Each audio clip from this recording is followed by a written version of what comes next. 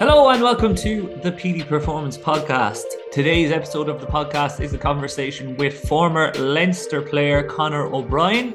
Conor was forced to retire at the end of last season due to persistent hamstring and lower limb injuries.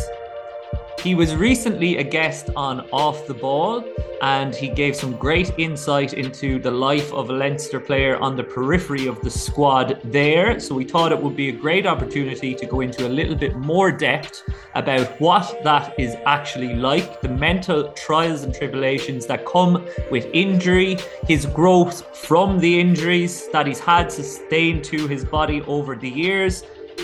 As well as that, we talked about his foray into the business industry and how he has many transferable skills that have transferred over to business from professional sport. We talked a bit about freedom within sport and freedom outside of sport. We talked about the highs and the lows of professional sport, making decisions around amateur sport and playing GAA, as he was a dual star in his underage with Westmeath in both hurling and football. We also talked about the relationships that he developed during his time at Leinster with the performance staff, as well as his teammates within Leinster. We talked about his personal identity as an athlete, and we talked a lot about self-awareness and acceptance. So, really valuable insights in this one, guys, for anybody that's injured or anybody that has aspirations of becoming a professional athlete, or any performance staff that are working with athletes that value their athletic identity to a high degree. So, as always, I hope you enjoy it. And if you do enjoy it, please remember to like it, share it, and send it. What is up, guys? This podcast is kindly sponsored by Sam Portland's SportsSpeed certification. Now, that is a tongue twister. Sam is rolling out the certification with the goal to help athletes to find the information around speed coaching and how to implement the practices to improve your athlete's speed over time. Sam is also offering all Petey Performance listeners a 15% discount on the certification. Just use the code PDPSpeed and message Sam over at sam@coachsportland.co.uk or message him on his social media channels, which are at Coach Sportland. What you will get access to is all of the materials, videos and guides and tools of how to make your athletes faster. Those are all available online. You will also get access to a free live event. Sam is going all over the world, putting in live events and delivering presentations to a number of coaches. That is included, and you'll get 15% off the whole lot. As well as that, you'll get a 1 hour long coaching call with Sam 4 weeks after the event to follow up so that he can help you to implement the strategies with your athletes and perfect your speed coaching process. So once more, that is PDP Speed is your code. Message Sam, get on board, and I hope to see you all at an event. Season 2 of the Petey Performance Podcast is kindly sponsored by Output Sports. Output Sports make athlete testing and monitoring simple, portable, and efficient. Their single sensor tool enables the measurement of over 160 exercises spanning agility, speed, power, mobility, reactive strength, and much more. The tech is utilised by the FA, Leinster Rugby, Limerick Hurling, and your very own Petey Performance, to name but a few, but also gyms, clinics and schools around the UK and Ireland, and they're now branching out into the States as well.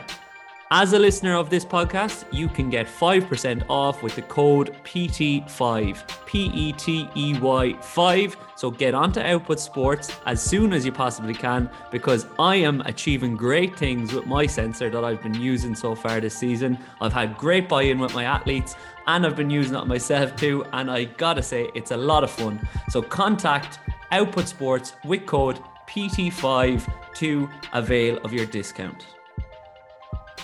Conor O'Brien, welcome to the Petey Performance Podcast. It's a pity we couldn't make it happen in person, but we are here now. We're on Zoom, as we're well used to, since obviously the last couple of years have happened with COVID, etc. But welcome, and it's a bit of a blast from the past from me, because I don't know if you're aware, but you used to absolutely terrorise me opposite me at 10 when you were playing for Mullingar and I was playing for Ross Gray. Thanks for having me on, first of all, and apologies about terrorizing you back in the day. But no, it's good times. Yeah, I think I remember playing against you down in Roscrea. I was playing. I think it would have been, well, it probably would have been under 18s or something. What would it have been? I'm not really I think it 100% was sure. 19s. You were probably 19s, you yeah, were yeah. playing a year up, and I think I know what game you're reflected on because you had a particularly good game that day. You scored a hat trick of tries. It was against Roscrea and Bird, the Rebels, in a Yeah, it yeah, was a yeah. semi-final, I think, actually. I think, yeah, I think it was. And that was actually the first and only game I think I played for the 19s, because I was playing a couple of years underage, I think. And it was sort of when our season was over, but good memories all the same. Bad Yeah, well, memories for you. good memories for you, not for me. Yeah. But look, we'll put it behind us now. We're here for a conversation anyway. So, Yeah. how's life treating you now? You're in the business world. So, I'm in how's the the business world, yeah. hectic week looking for you at the moment? Yeah, it's a lot different. Having the weekends to do whatever I want is very nice. Having, I suppose, a normal 9 to 5 as well, so you can plan things before and after work, and during work the hours are very flexible. I'm working from home with a software company called Tech Enable based out of Dublin. But yeah, look, I'm able to just do. They're very flexible with the hours, and once the work is getting done, they don't mind when you do it. So, I mean, it's I suppose when you think, sometimes it's like it's tough because you don't really reach the same highs, I suppose, as when you were playing rugby, in terms of like going to work. You're never going to get the same adrenaline as the work you do on a Saturday in the RDS. But at the same time, there is, like, I mean, there's pros and cons to both of it. I mean, you can excel from an office, and you can excel from a pitch. It's just people enjoy watching other people run around a pitch and not work from an office. So that's why it's much more enticing and appealing, I suppose, to people. But look, all in all, I think it's I only have positive memories from my time playing, and yeah, it's such a different world. It's crazy that, like, I'm 26 now, and like I hadn't worked a day in my life up until a couple of months ago. So when in terms of, like, obviously I was working, but it wasn't, I didn't see it as work. It was so enjoyable most of the time. So it's different, but yeah, look, I'm embracing it. I'm embracing it. As I said, having the weekends free is bliss. And look, I'll get back having some sort of routine in terms of uh, doing training and bits of running myself, whatever my hamstring allows me. But until that time comes around, I'm quite content. So that is something that people would miss from an aspect of professional sport, because you've spoken there a little bit about freedom, and you've spoken about experiencing freedom on the pitch, and that was probably joyous for you. But at the same time, because of how diligent and dedicated you have to be to your craft, you don't experience the same freedoms that the general population would experience in their 9 to 5, is what you're touching on there. So you're actually enjoying the freedom outside of your 9 to 5 now, but you're probably missing the element of freedom or play that you were getting from the sporting endeavors. So that's an interesting one. Is that probably the major difference that you see so far, and probably the major benefit so far that you've seen, in that now you have more time to spend time with your loved ones and spend time with your friends? Well, maybe not your rugby playing friends, but your other friends that are doing 9 to 5 as well.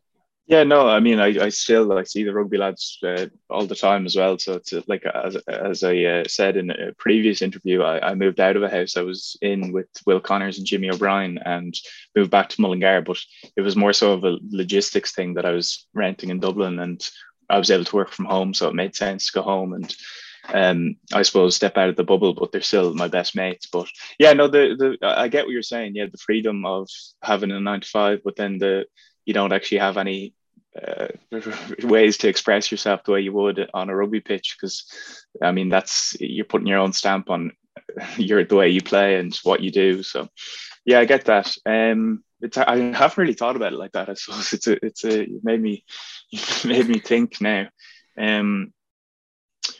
Yeah, it's a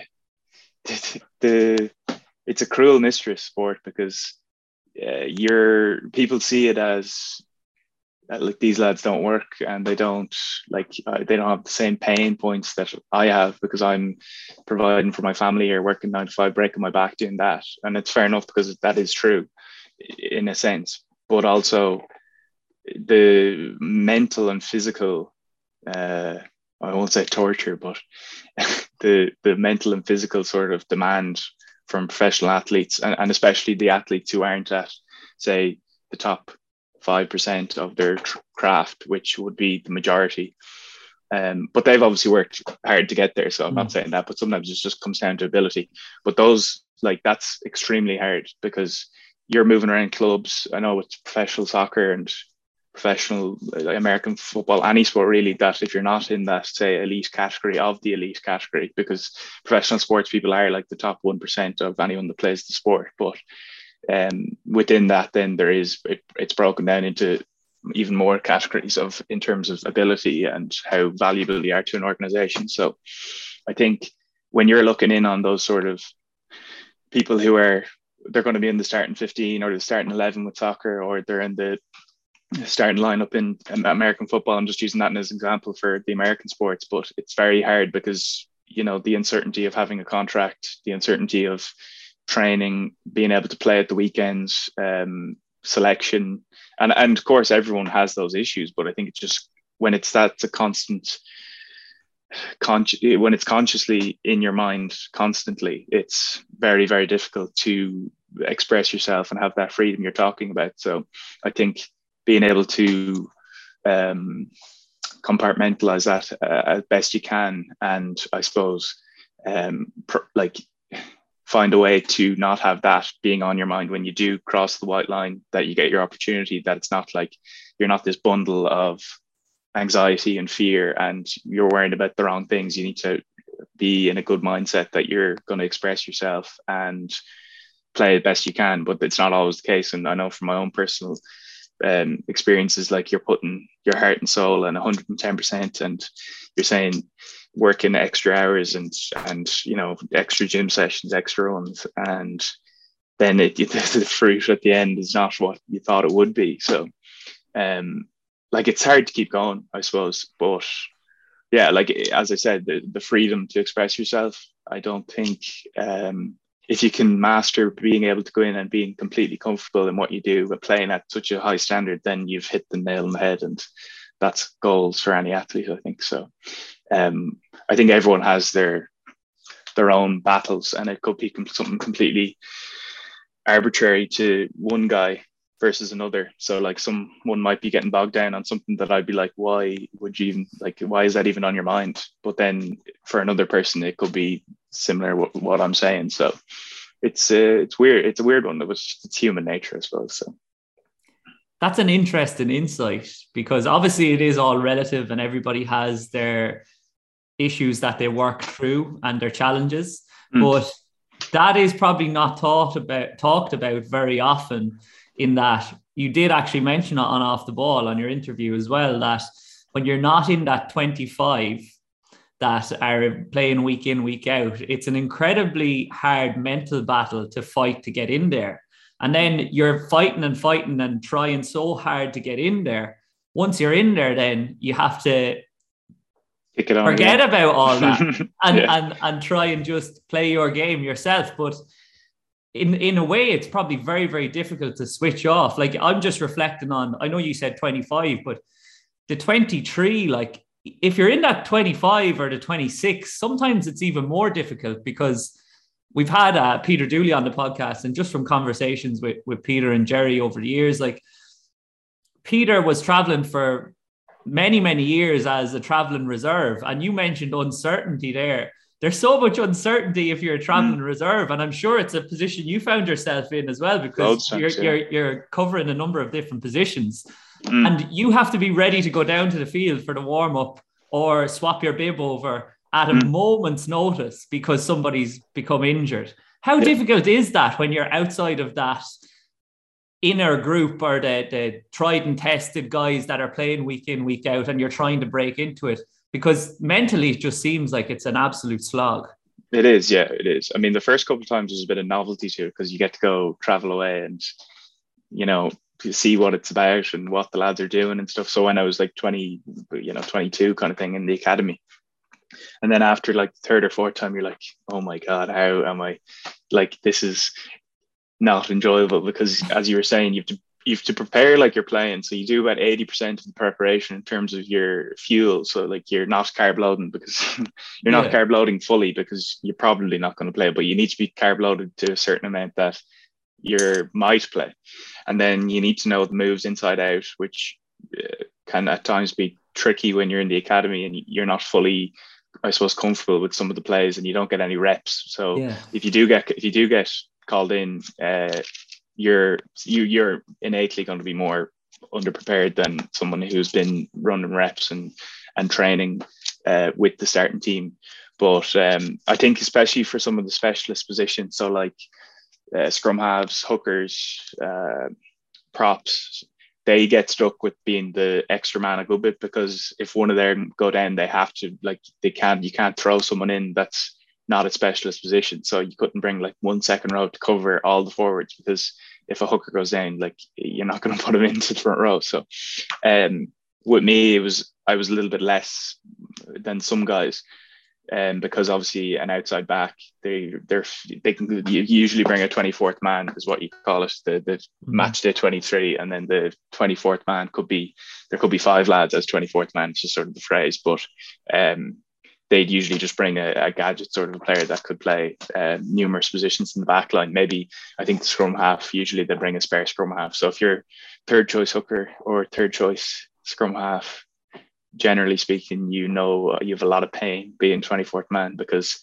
you've been it tens of times. Sometimes, in some cases, I've heard lads, they could have been 24th man like 30 times before they played and stuff, like crazy stuff. But it's that I was 24th man down in Munster in my first year playing, and Dave Carney injured himself in the warm-up, so I got called in, and I wasn't starting. I was just on. I went onto the bench, and I just, for whatever reason, I just got a bit flustered. It was a packed Thomond Park, and like, I was grand. I played okay when I come on, but like, Jesus, I was breaking it, to say the least. It was like, I just felt like I was underprepared and thrown in off the street nearly, So that was. Did you go in the centre?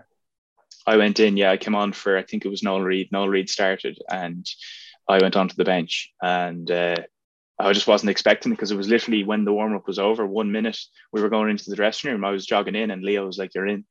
And I was like, "What?" So I just started, we had a little play sheet, and I was carrying that around me then on the bench, and I wasn't thinking about my own performance. It was like just nailing the detail, I suppose, because they're pretty big on getting everyone knowing their detail inside out, which is completely understandable. So I was probably focusing on the wrong things, but it was just, when you say it, like, someone could be 24th man 20 times in their career and never play from being 24th man, and then other guys could get like me thrown in and play. I know Jimmy was 24th man going to Galway one time when we were playing Connacht, and he came off. Someone got injured in the warm-up again, and he came on. I think he got man of the match that day. He played really well. So like, it's sometimes, again, it's how you handle it, and where your mind's at, and how prepared you are and stuff like that. But that's just one of the aspects, I suppose, of professional sport. If you're a traveling reserve, it's quite tricky, I think. When you're looking at the play sheet, then it sounds like that's a bit of a struggle for you, in that you might be, like a lot of people, one of those players that needs to do it in order to be able to know where you need to be at the right time, and in order to be able to remember the play. Whereas we both know there are other players that can react a little bit better with visual or verbal cueing. So maybe the play sheet is perfect for them, and they can look at it and it's like, yeah, look, I can do that. And 100% I know where I need to be. But if you're not getting the reps, it can be very, very hard to execute and be in the right place and the right position at the right time for a set play, for maybe not an open play, because open play, you're playing a little bit more off the cuff, and it's a little bit more playing how you would usually play, and just playing off of your reaction, or play what's in front of you, as they say.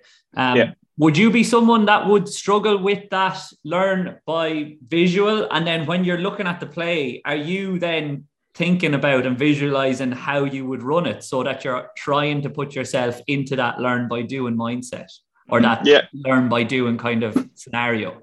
Yeah, well, I think it'd probably be, I get what you mean, do it or learn it. It's the same with anything really. Like some people learn by verbal cues, some people learn by reading, some people learn by doing.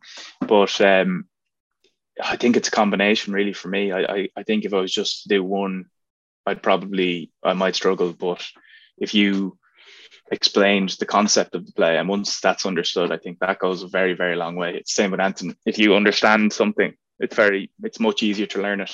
So if I'm looking at a play on the page and I'm not fully briefed on what the aim of it is, like obviously the aim of most plays is to score, but sometimes it's to set up field position, or it's because a lot of those moves are very, very intricate. And Felipe Contepomi was very good at explaining the exact detail what the purpose of a move was. So like he'd like go down to such detail that, like, say a first phase line out, hit up in the center, and it's exactly who he wants to target from them to tackle, so that they can't fold around the corner with that player. So like sometimes you're running into the flanker, so he can't get around, and getting the 10 to fold around.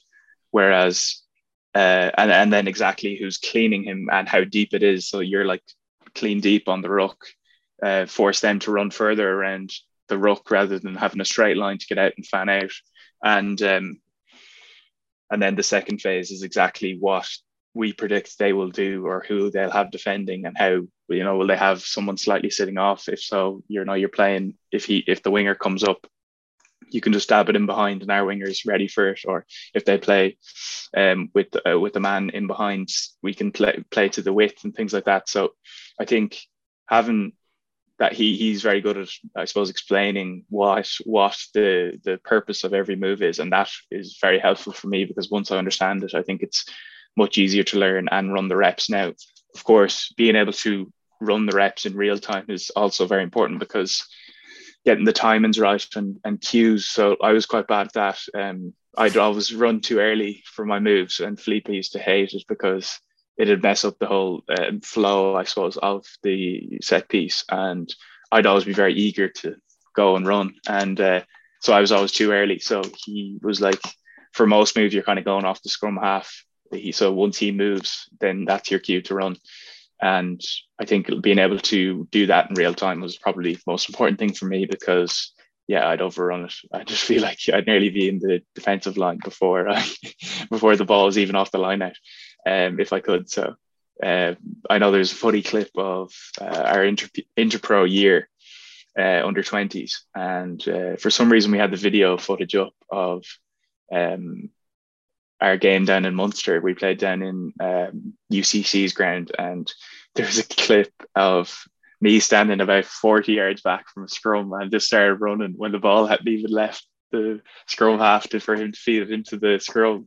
And like all the lads found this absolutely hilarious when they were watching it back, because obviously Felipe had been giving out to me so much about like not timing my runs properly, and then it goes back to under 20s and I'm there like a train coming running, and the scrum half hadn't even fed it into the scrum yet. So that's probably the most important thing for me, will be being able to understand and run in real time, because otherwise, if I just look at it, I'd be like, okay, yeah, grand, I know what I'm doing here, but my timing could be completely off. So timing is everything, really. Timing is everything, yeah, because you're not an option if you overrun it, and then the defense will just ignore you, which you don't want to happen, obviously. But it sounds like there that Felipe is very direct in his communication, and he's quite good at that. And when people hear you talking about the intricacies of the moves and whatnot, they're probably thinking like, oh my God, how the hell are you supposed to remember all of that? So my question would be, in relation to the coaching, and specifically maybe Felipe's style of coaching with those backs moves, or those set piece moves, actually, where the forwards are integrated into it, is it a case that it's a combination of all of the above, as what you said earlier, like he is explaining it in great detail? And then you're doing it in team meetings as well and going through it in great detail. But maybe then you're handed out information or a sheet in regards to where each player is meant to be at each different position or each different time in the move, because people are probably thinking like, how could I remember all of that information about everybody's position? But unfortunately, you have to know that if the move is going to move cohesively, like, and that is the issue that you run into. Probably not in Leinster, but especially when you're playing underage, as you say, as we were talking about there, because like some players will be like, they'll just want to know what they're doing. And then you're trying to explain to them, it doesn't matter what you're doing if you don't understand what the guy beside you is trying to do or doing, because you won't be effective. Yeah, well, I think, as you were saying, Felipe was very direct. I think possibly because of the language, I won't say barrier because he was fluent in English, but it was always very black and white. So there was no, if you did something wrong, it was, you did this wrong. There was no like, okay, I thought you could have done this a bit better. It was just like right or wrong, which is good and sometimes bad, but it was good. So he was very big on explaining everything inside out. So you could be an hour in a meeting listening to him explaining the moves, and like most people already know them, but they were still very, very important, because once everyone's singing off the same hymn sheet, you just get like, because you have so many different moving parts, you need the whole overriding engine to work.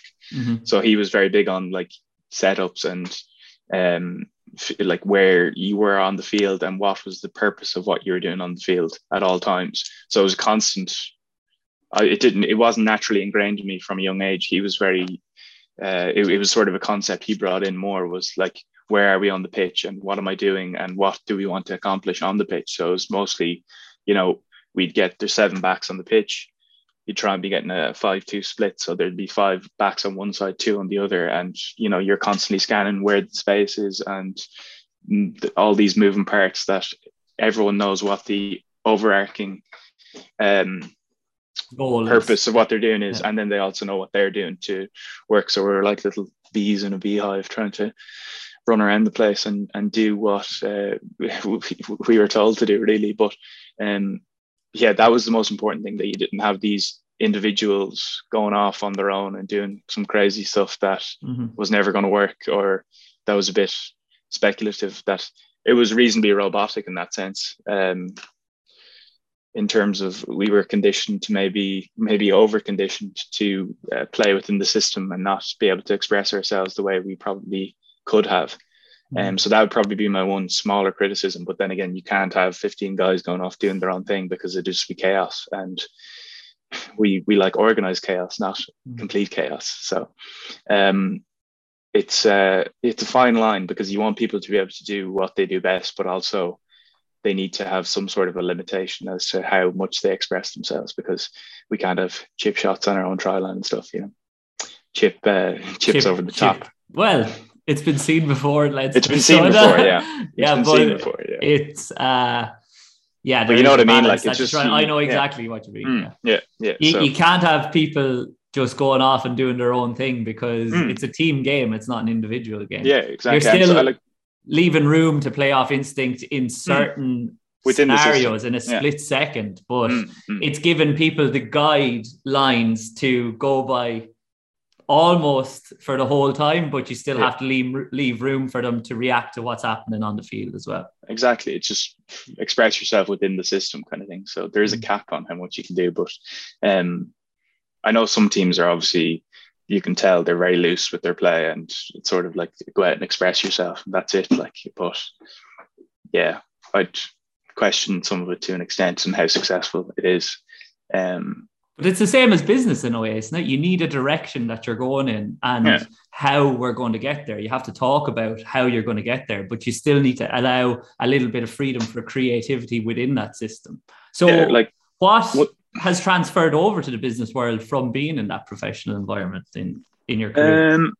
It's mostly like the attitude and, hard work, resilience and things like that, like stuff that it isn't necessarily a necessary skill for a job, in terms of, I wouldn't be able to, tell you how to reassemble a computer, but I could, have the work ethic to go and learn how to do it. Mm-hmm. And if I'm having issues doing it, then I have the resilience to keep going at it. So I think things like that would be definitely transferred across very kindly for me. So it's mostly sort of attitude things. And then I also did my degree while I was playing, which also helped with, I suppose, some of the learned abilities. But no, like there's like, I think the attitude of the individual is probably the main thing for most employers, because if you bring a good attitude and do the right things and say the right things, I think that's probably 90% of it, because the other stuff can be learned. And I think attitude is the key to how quickly it's learned and the way in which it's learned. But you touched on there saying the right things as well. And I'm interested to ask you, has your communication and your ability to work within a team transferred at all? Because that's what you've been doing for the last I suppose 10 years. I suppose, but like, I mean, it never was something I learned too. Like, I'm not going to have to start shouting at people. No, but it's not meetings. conscious either. It's your ability to get across a message or to work within a meeting. Yeah, no, for sure. I think, again, there's people within the rugby circle that wouldn't be good at that, and they wouldn't be like, they might be very good at demanding and bossing things, people in games or in training, but then like you sit them down after training and get them to speak in the meeting or whatever, and it's, they're getting their point across, but it's not like it's not making the hair stand on the back of your neck or anything. It's sort of like I think that, again, that comes down to the individual, really, like how sociable you are and how you can communicate with other people, because obviously people are learning and teaching themselves and self-help on how to do that better, because it's very important. Communication's like ultra important in anything. But I think, again, it's sometimes down to like how naturally someone is with other people and how they can get their point across and communicate. Obviously you can learn it as well, but I probably would have been better at being able to just be real with people and talk to them and be a sound person. I'm always a big advocate of being sound, because I think that goes a long way in business and in every walk of life as well. That you just don't take any BS, but you're also quite sound and a good person. So you're not getting walked all over, but people respect you. So like, I'd always try and give advice best I can. I mightn't be able to always do what my advice is, but offering counsel to my friends and family and work colleagues now, that I'm able to take it on board and also dish out what I've learned in the past. I think I enjoy doing that, and I think it's something that I'm improving at a good bit. So that's another aspect that I hadn't really thought of now that you're saying it. But like, I suppose even just hopping on a call with a couple of my teammates now, being able to talk to them and get things done, I think is very important, because if someone doesn't like you within an organization, you tend not to they just don't work for you. So I'm not managing people now, but just in terms of trying to get a task done or whatever that might be, that I think when you're a nice person and they respect you, it tends to move a lot faster. Absolutely. What people will probably think listening to that monologue there is, you're an incredibly self-aware individual. Do you think that the self-awareness has been helped to develop as a result of your trials and tribulations with the injury history that you've experienced?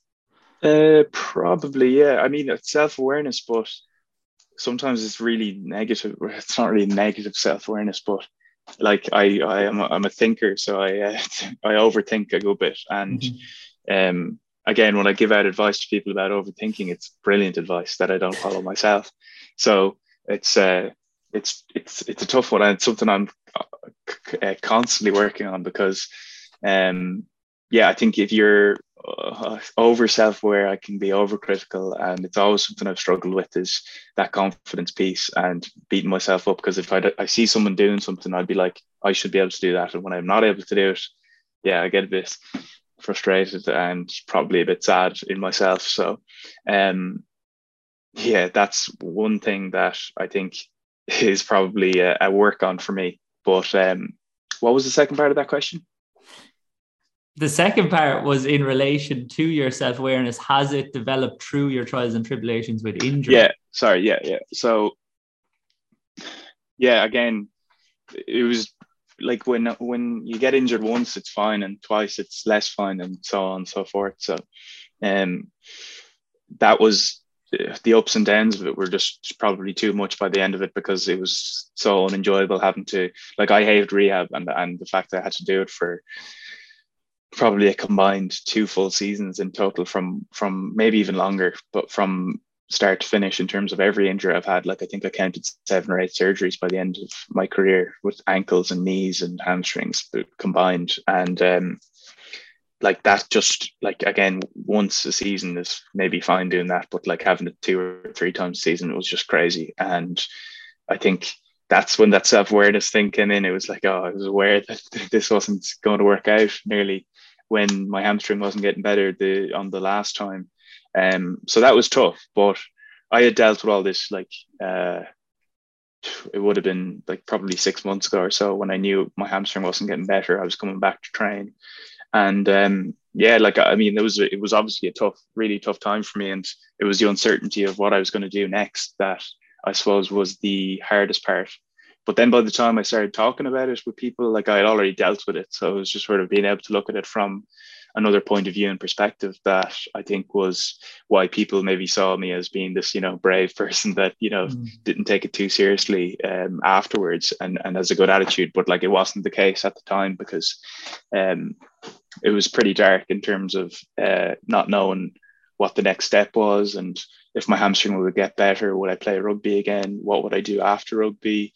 Was I enjoying it? Was I ever going to enjoy it again? Like, all these things are going through your head. But I think being able to be at peace with the decision that was forced upon me is probably the most important thing for me, because, I mean, I could dwell in the past for the rest of my life, and that would not get me anywhere, because I'd just be living in the past, when I think we're all very aware that living in the present is the most optimal thing to do. So, yeah, like, by the time I speak about it now, and the last couple of months, I mean, I dealt with all the issues that came with it previously. And I mean, I always talk about my support network around me, and it's such a cliche, but I do.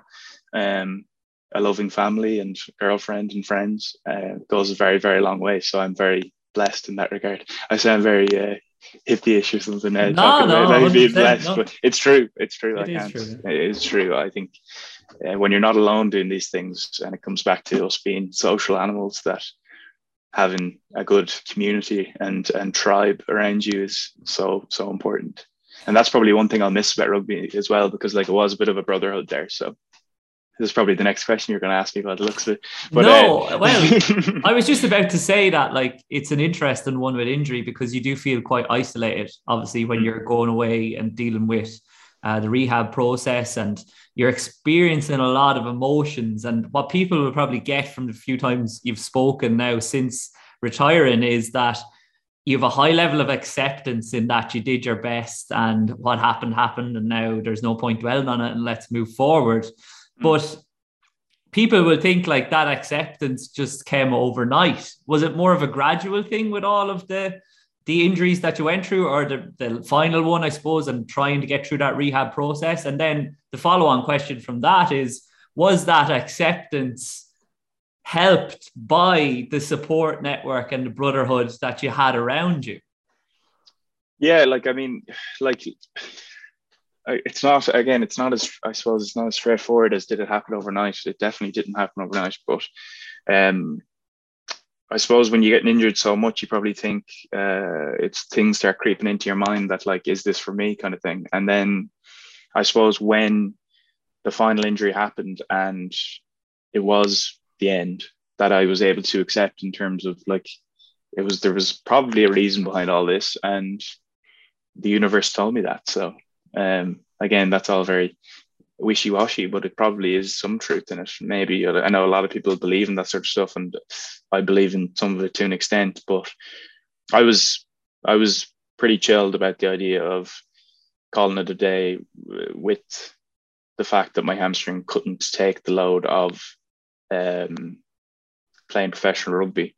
So that made it a hell of a lot easier, I suppose, because I was sort of forced into it. And I think if if say that I got an injury, that another injury after this injury that was completely separate, like you would have been thinking like it's definitely not for me, but like I'm still physically able to do it. So that probably would have been harder. The fact that I think I talked about it in that interview that I did previously, that I had, I've lost my train of thought now.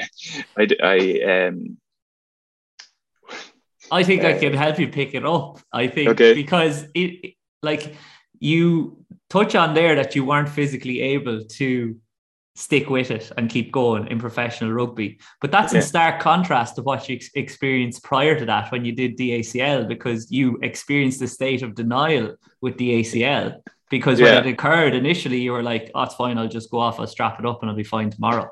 Yeah. So you knew that your body could do it. You just didn't have a cruciate ligament, unfortunately. But you were trying to convince yourself that you did have a cruciate ligament, which didn't go too well from what you outlined in that interview. Yeah, like it's just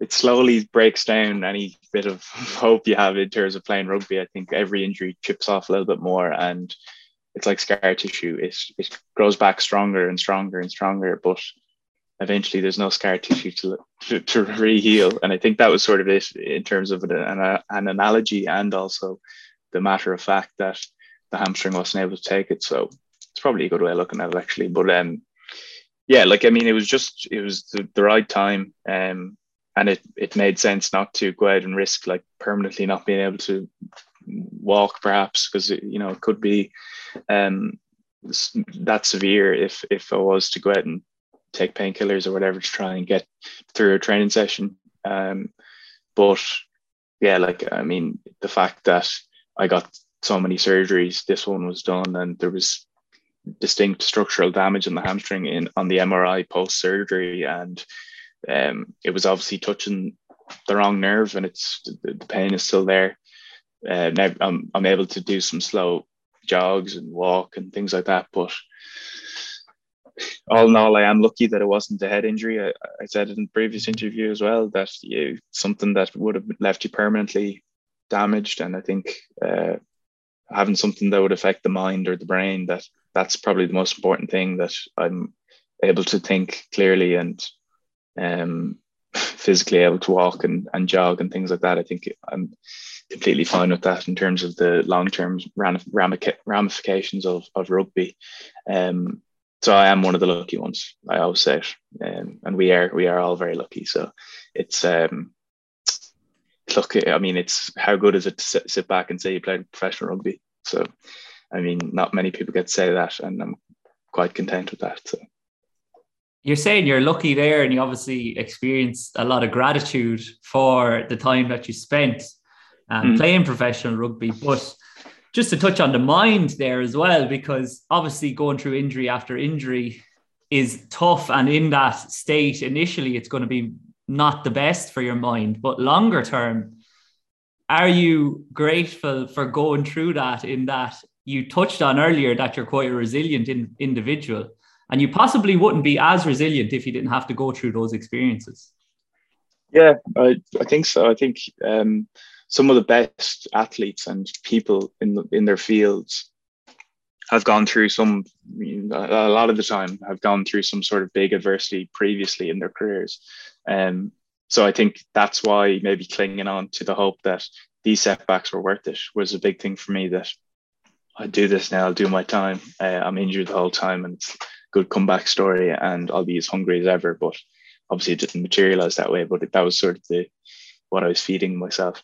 But it definitely, like, I mean, that's why no matter what happens now, it's like I've learned so much, and so much life experience about that. And I said it again, your attitude, but that resilience as well, definitely was one thing I picked up, because I mean, there was a lot of times there you're waking up at 8 o'clock in the morning to go train, and it was go into rehab a couple of hours and do all the meetings, see people happy after the weekend, their performances, and people playing and being able to train and things. And it was just, they'd go out and train and I'd be alone in the gym, and it was quite sad in that regard. So yeah, having the hunger to get back and be where they are, I think it's probably one thing I always use as a driver for me. And I said it to my girlfriend. When I was injured, I was on the couch watching, I think it was Leinster, Glasgow, potentially on the TV. And I said, remind me about how I feel now, looking at how happy everyone is on the TV when I get back playing, because I think that's good fuel for the fire within me. And I possibly tried to play too much on the emotion side when I did get back to play, because I was like so frantic and hectic, and I wasn't relaxed in what I was doing, like we were talking about earlier, and I was probably focusing on the wrong things.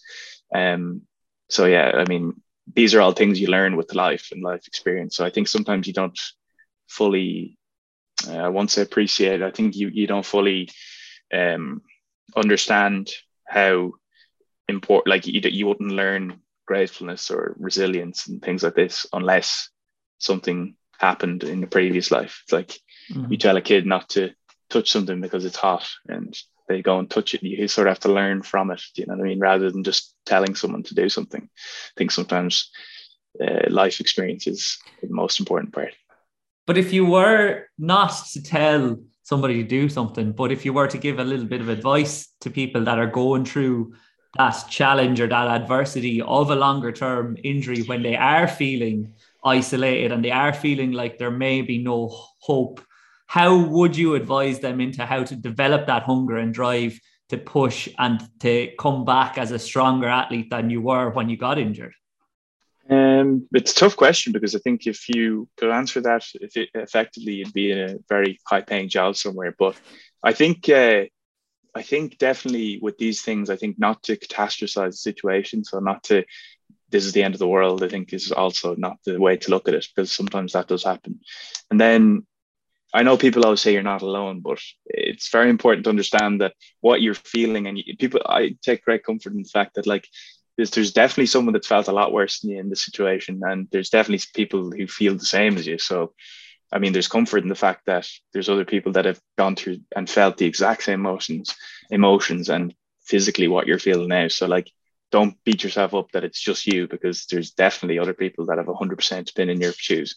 And I think that does puts you at a bit of ease, because you're not fully thinking about in your head, thinking about how I feel now. It's sort of like, well, there's other people feeling like this, so I can kind of relax a little bit, and that sort of breaks the ice. And then leading from that, then it's just sort of like trust the process, figure out how long it's going to take, and try and knock a couple of weeks off that. I always think it's a good aim to get my physio used to add on like a month onto my rehab, because I automatically take a month off the return to play date. So it was sort of worked out like that. But they knew by the end of it to add a month on. So I think having distinct markers throughout your rehab and getting are you kind of talking about like from a rehab standpoint in general advice? Is that sort of the question? I think you're answering it pretty well, yeah, to be honest, but it is from an acute injury standpoint. Yeah. And trying to recover and get back to playing or performing. Yeah, once you're aware of, I think, the distinct markers that you need to hit throughout your injury. So for me, it would have been, I get a knee injury. First of all, you're in a brace. So what's the timeline like to get out of the leg brace? And then that could be a week. For me, it was a couple of days, because I'd done injuries previously. So I was able to sort of like just plow through it without feeling my way around the place. I sort of just took my leg out of the brace, and then it's sort of like getting movement into it. So being able to tense your quad, stimulate the muscles in your quad and calves, and then being able to move it up and down. So bridge, 2-leg bridge, being able to weight bear fully. These sort of markers, you're always like plugging away at them. And once you're hitting them, then it's that feeling of you've achieved something, and suddenly you're halfway through and it's like, Jesus, this isn't too bad. And you're getting back to run and getting a bit of strength back in your leg. It doesn't look like one straight line. There's a bit of definition coming back in your quad. And I think once you have good clarity from your physiotherapist that what the markers are and when we need to be hitting them, and if like give or take a week or two, like don't be too hard if you're not exactly hitting them, because most of this is done off feel. Again, if it feels really bad on a given day, well, then communicate it and don't plow through it, because it's one step forward, 3 steps back with these sort of things. It's better to go a lot off how it feels, and if it feels really good, then maybe you can push it 10% more than what you thought you could. And that's how I sort of went through my injury, was done off feel. So just on that, Conor, make sure as well, from my own advice, before you go pushing it that extra 10-20%, to do what Conor has just touched on, he did with his physio and his performance practitioners, was consult with them and talk to them about it. And it sounds definitely. like you developed a very close relationship with those performance staff. And Definitely, yeah. they really probably appreciated the small wins as much as you did, because it sounds like there you use the metrics as a little bit of a win. Every time you hit one, you're like, tick that off. Good Yeah. job, little dopamine kick. Yeah, And on to the next one. Yeah, I think like I would be very old school in the sense that I would have not cared for metrics at all when it came to rehab.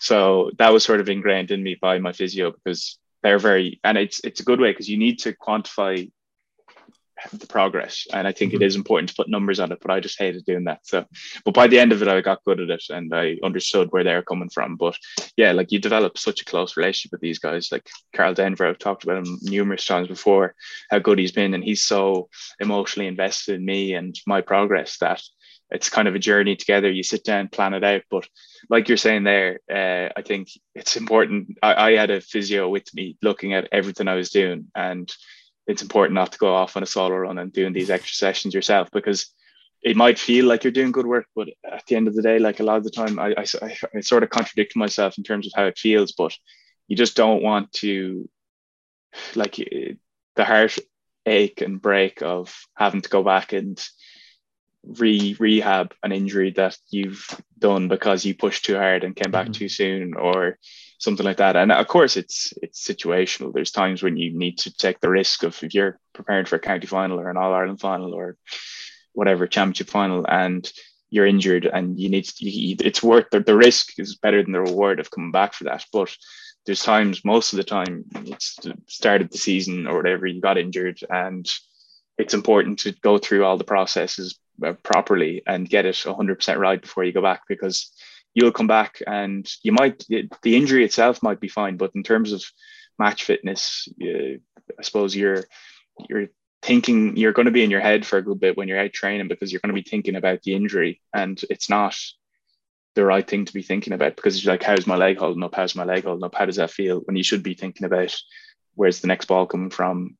How, like, you know, what's my position? What's this, that, and the other? You're thinking about sort of, it's just adding more to your brain. So I think the longer you give yourself to readapt to the environment is probably better. And some people are better at it than others. And I think people who have gotten injured previously probably are better at doing it than those who haven't.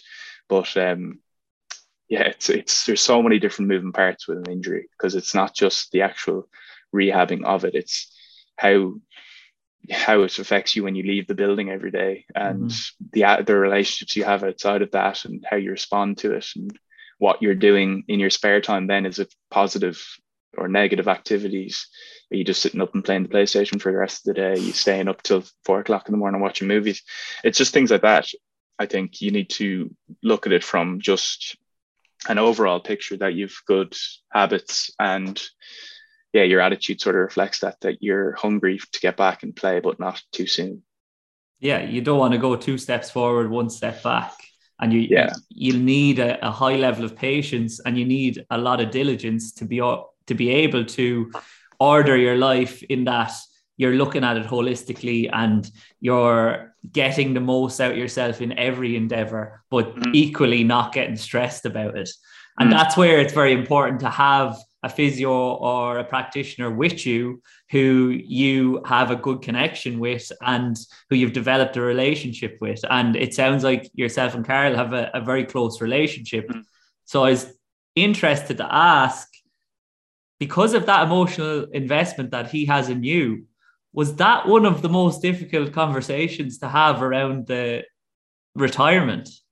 To say to Carl, like, Carl, I think it's time to knock it on the head? Or did you come to that decision together? Well, yeah, like it was kind of like it was easy in that regard, because the decision was like forced on me. Like I couldn't keep doing what I was doing. So it just, my hamstring wouldn't let me do what I wanted to do. So that was like, it was a lot easier than if I had to be like, look, man, I know I'm physically able to do this, but like I just can't do it anymore.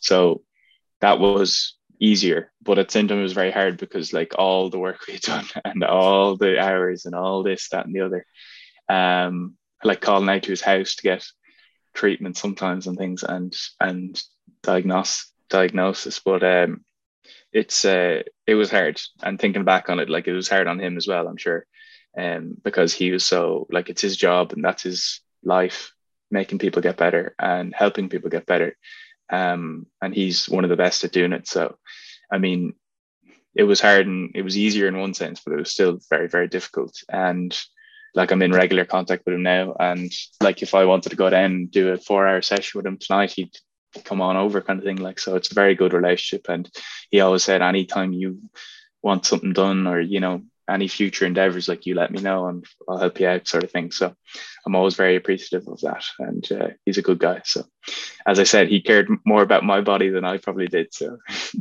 did that give you a decent insight into what the life of a physio or a performance practitioner or a member of the sports medicine team is like? Yeah, being injured and being there with them day in, day out. Yeah, I think, like, because they're very, like, the physios and the athletic trainers in Leinster are very functional with their approaches, in terms of it's black and white, in terms of, this is where we are and this is where we need to be, so we're going to get this done as efficiently as possible. There's no, I think a lot of the time the physiotherapy books might be thrown out in terms of what the proper procedure is with a lot of things, but they have their system and their ways that work. And it's like, in terms of the big things that need to be procedural are procedure. But like, I know a lot of the time the interns come in, and this is just for me looking, observing, so I don't actually know. I've never studied physio, I've never studied any of that sort of stuff, but like, they'd come in and, like, the proper way to tape an ankle or a shoulder, like, it's by the book, and this is how you do it. It's a very slow process. Whereas the lads know exactly what each player needs, and it's just like boom, boom, boom, boom, boom. Doesn't look good, but it does its job. And they're there, the intern would cut the tape and put it on. It's just like things like that. It's just like, it's so much more tailored to the demands of a professional game, and demands of, like, speeds, is being able to do things efficiently and quickly. Because if you have a room of 25 lads, which is what it would be before a training session, that need tape and need treatment, then it needs to be done. Like, you can't be slow or inefficient what you're doing. It needs to be quick and to the point and job done, sort of thing. So seeing how that works in terms of the way and I suppose, what would you say, a professional sports team physio works is interesting, because, like, I'd see other guys doing a GA job, or doing a club football championship match or whatever, and it's a stark contrast, sort of thing, which is completely understandable because of the resources available. But it's a lot different, I think, to how it normally would be if you go to get a physio session. You pay your 100 quid or whatever to go get physio. It's like, you get a massage on your leg and a bit of movements and stuff. It's not the same thing. Like, and now, of course, there's so much different treatment you can get. So that's what I always thought it was, because I was brought up with a GA background, and my dad would he'd bring me down to his training, and he'd get a rub before training and stuff. And that's how I saw physio. Then you go in, it's like, these guys will not rub anything. There's masseuses for that. They're physios. So it's moving that way, though. It is moving that way in the private practice as well, which is it okay? Good. Like, but like, saying how it was. This was 15 years ago. Yeah, exactly. I'm old school now. But if people need a rub as well, like, or a massage, then they are willing to do it as well. But 100%. It's a case some physios it's not needed. Like, some physios don't. Yeah, I just remember some physios don't. And it's just like, I'll get up and get a rub here, and it's like, no, don't do that. That wasn't in Leinster. That was underage, one of the underage teams. But it was probably that it was the wrong thing to do at the time. But as well as that, he knows that if he was to rub you, then he'd have a queue out the door. Exactly. No, that's exactly it. Yeah, that's exactly it. But I suppose people, like, when they go to a session, they like some sort of instant result in terms of when you leave, you're like, I feel a lot better now. Whereas I think a lot of the time with physiotherapy, it's like, there's more of a process to it, that not everyone's willing to do the exercise you give them at home. And, there's the process of this might be like, this will be better in 4 weeks if you do this, this, and this 3 times a week. People just don't tend to do that. Make better use of the time. Like, yeah, I think so. Yeah. Whereas it's amazing the insight you have into it now, even though you're saying that you don't have a great idea of the intricacies of physio, but you can see how it is working. Maybe if you don't know exactly what they're doing or why they're doing it, but you see how it works. But look, you've touched on it enough times now that I want to move on to it before we finish, because you've mentioned going off on a solo run. You've mentioned playing in a county final, playing in an All-Ireland final. You haven't actually mentioned like Champions Cup or anything like that. It's all been GAA lingo. I just try to relate. I'm trying to relate to the audience here. Yeah, fair. Yeah, I think there is still a fair grow in you for the GAA, and from hearing you speak like about rugby, obviously, and it was forced upon you, your retirement, and you did everything you could in rugby with the time you had. With your finishing up of playing football and hurling, because you were a former dual star for Westmeath, that was more like a decision that you made yourself. So is there any aspect of you that wonders like, what if I did go down that route? Or are you totally at acceptance with that as well? Like, I mean, it'd be pretty crazy. Like you say to like 90, well, not even 99.9%, but like if there was a decision to be made at that age, I'd struggle to find someone that would and go down the professional route. I'm just trying to think, like, in terms of if you know you're good enough in your heart of hearts to play professional sport and make it at that professional sport, because there's people that might be like, I was getting trials here or that, and they were like, I chose Gaelic football over it. I don't want to find someone who was actually like a prodigy, or not a prodigy, but like was 100% making it at that sport, professional sport, that made the decision towards GA. I think you may move down to Kerry then, because there's a fair amount of lads down there that have been recruited for the AFL and have said no thanks, which is interesting. That's a culture thing, I think. And there's more to that as well, because like you don't grow up playing any AFL. Yes. Well, 100%. You probably don't. And it's a different thing because you're moving literally the furthest country away from Ireland. And the culture over there is a good bit different to the Irish one in terms of they're quite macho men, and like Australian sort of confidence would be stark contrast to your average Irish person. So I think you'd have to be very, I don't really know anyone that's gone to play AFL. I've obviously heard it and seen so many people go over, but I don't know any of them personally, but anyone that's made it over there, like, has my full it's incredible being able to do that, go over. And you look at Jim Steins and these guys that went over, he obviously got the Brownlow medal for his performances in Melbourne, but him going over and to be the best player at a sport that he didn't know for the first half of his life and didn't even touch the ball, it's just absurd.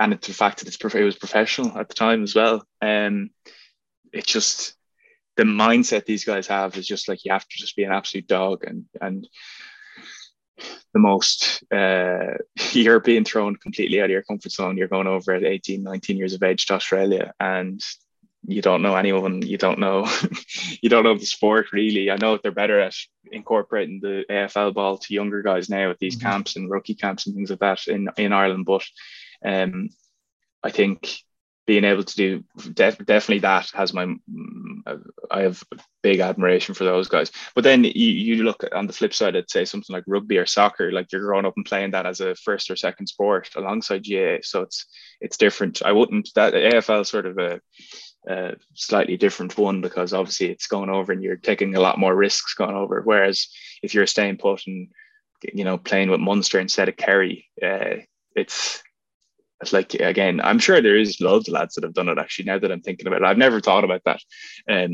But I would have struggled to, I suppose, what the reasoning was behind choosing county football over being a professional rugby player with Leinster, Munster, Connacht or Ulster. I think possibly if you were fully sure you're going to make it at being an international or like interprovincial player, that would be an interesting conversation to have with someone, I think. Because I'd be like, what was going through your head, or what did you think? Did you just completely go by how that sport made you feel? Because a lot of the times with myself, I kind of went off expectation of what other people thought and my family and things and what would have made them happy. And it's obviously the worst way to look at it, because it's all completely down to the individual and what makes you happy. Because like we only have one shot at life, and there's no point doing something you don't want to do or living someone else's life. So when I realized that, I think I was able to again make peace with a lot of my decisions, and like I gave it a crack and put in the hard work so that one day I could be a Lion or an international with Ireland, and it'd all be worth it. I'd look back and be like, this is it, now I made it, and we'll keep going here, see how far we can get. But it never came around, and I'm okay with that, because I learned and did so much along the way and experienced so much, like go to so many unbelievable countries and experience playing in front of thousands of people and playing for your country at under 20s and making loads of really good friends. And yeah, I don't think anything will come close. And that might be why Brian O'Driscoll and these guys talk about how AP McCoy, I think, and Brian O'Driscoll, something popped up in my feed talking about how a professional sports person has two lives, or they die twice. Because obviously when you retire, it's one death, and then when you actually die, it's another, because it's a completely different life. And I never reached the highs of those men, so I can't. That's why it's a lot easier for me to sit here and say that I'm adapting to it a lot better, because I never experienced the really heights they did. And that's why it made it easier, because they weren't like AP McCoy was the most successful jumps jockey of all time. Brian O'Driscoll played for the Lions, multiple Lions tours, 100 odd Irish caps. You know, like, this is, how are you ever going to feel the exhilaration of jumping over the final fence at Aintree or Cheltenham? Or how are you ever going to score in a try for the Lions down in Australia? Like, that's, I can see their So you issues. weren't as tied to your identity, your personal identity as an athlete, because you didn't reach the heights that you felt you could have? Or is it because you had more time to work on other aspects outside of your life as an athlete? Or a combination, maybe? Probably a combination, yeah. But I think it was probably the heights piece. I think just the fact that I didn't play in front of a packed Viva and sing Aaron Levine, you know, that probably would have been a moment that I'd be like, this is it now, that's peak for me. Because you look at that every Six Nations when you're growing up, like, that's Saturday or Sunday afternoon, watching it with your dad after rugby training. It's like, that's peak, you know. And everyone would have been so proud of that, but it didn't happen. But then, like, I mean, that's why I think if you experience those sort of things, like, it's like a drug, you know. You experience some really big high, you're like, I might go back and do that again. And then when it's taken away from you, it's like, oh my God, like, what do I do? And that's sort of it. Like, I think it is, because obviously it is, in a way, it is like a drug, because you're getting those emotions and the dopamine, endorphins, all this, that you never experience that natural high without taking drugs. So don't take drugs. But it's not the same as well. It's not. You know what I mean? Like, I mean, I do. I can tell you, like, the best natural feeling I've ever had was scoring a try in the RDS. I would say, I remember, it was just a try. I don't know what try it was.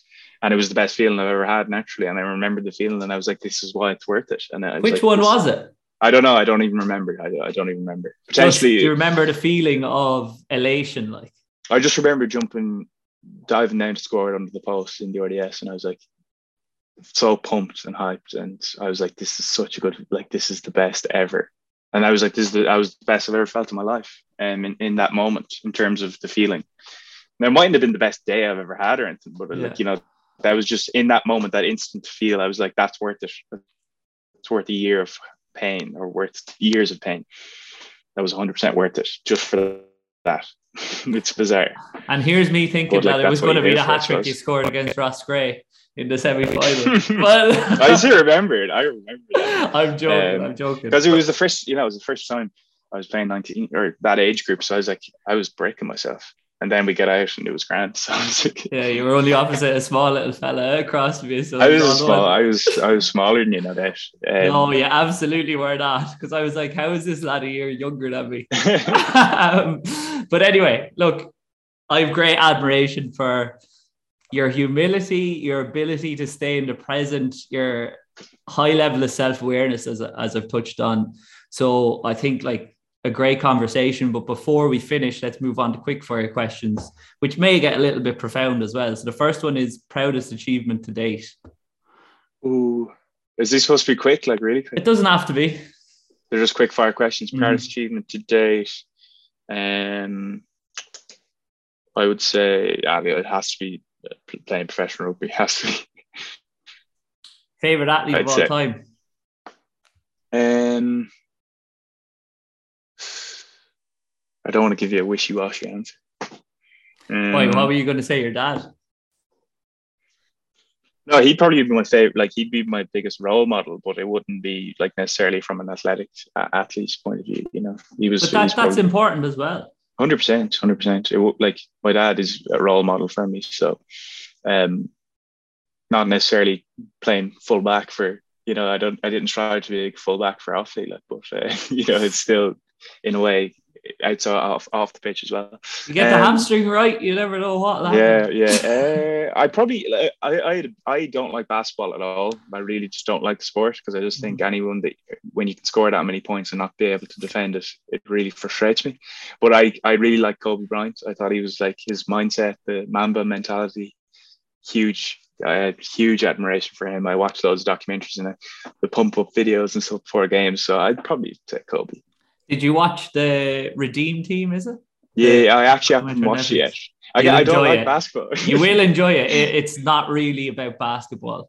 Okay. But Kobe Bryant is just an absolute... He's an animal. He's an animal. He was an animal. And the poor man, what happened to him was just like, I was really sad when I found out what happened to him and his daughter, because again, when I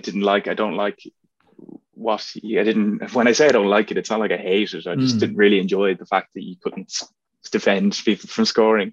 But it was actually made me very sad learning of his fate. So yeah, well, that's obviously because you felt some level of connection to what he did or who he was, and I agree. I felt the same thing, as well as that. I think it was just at the start of lockdowns as well, so we were a little bit emotional. You were going through your injury as well, your first hamstring as well, so you probably were quite emotional. But anyway, what's the biggest thing you've learned in the last 12 months?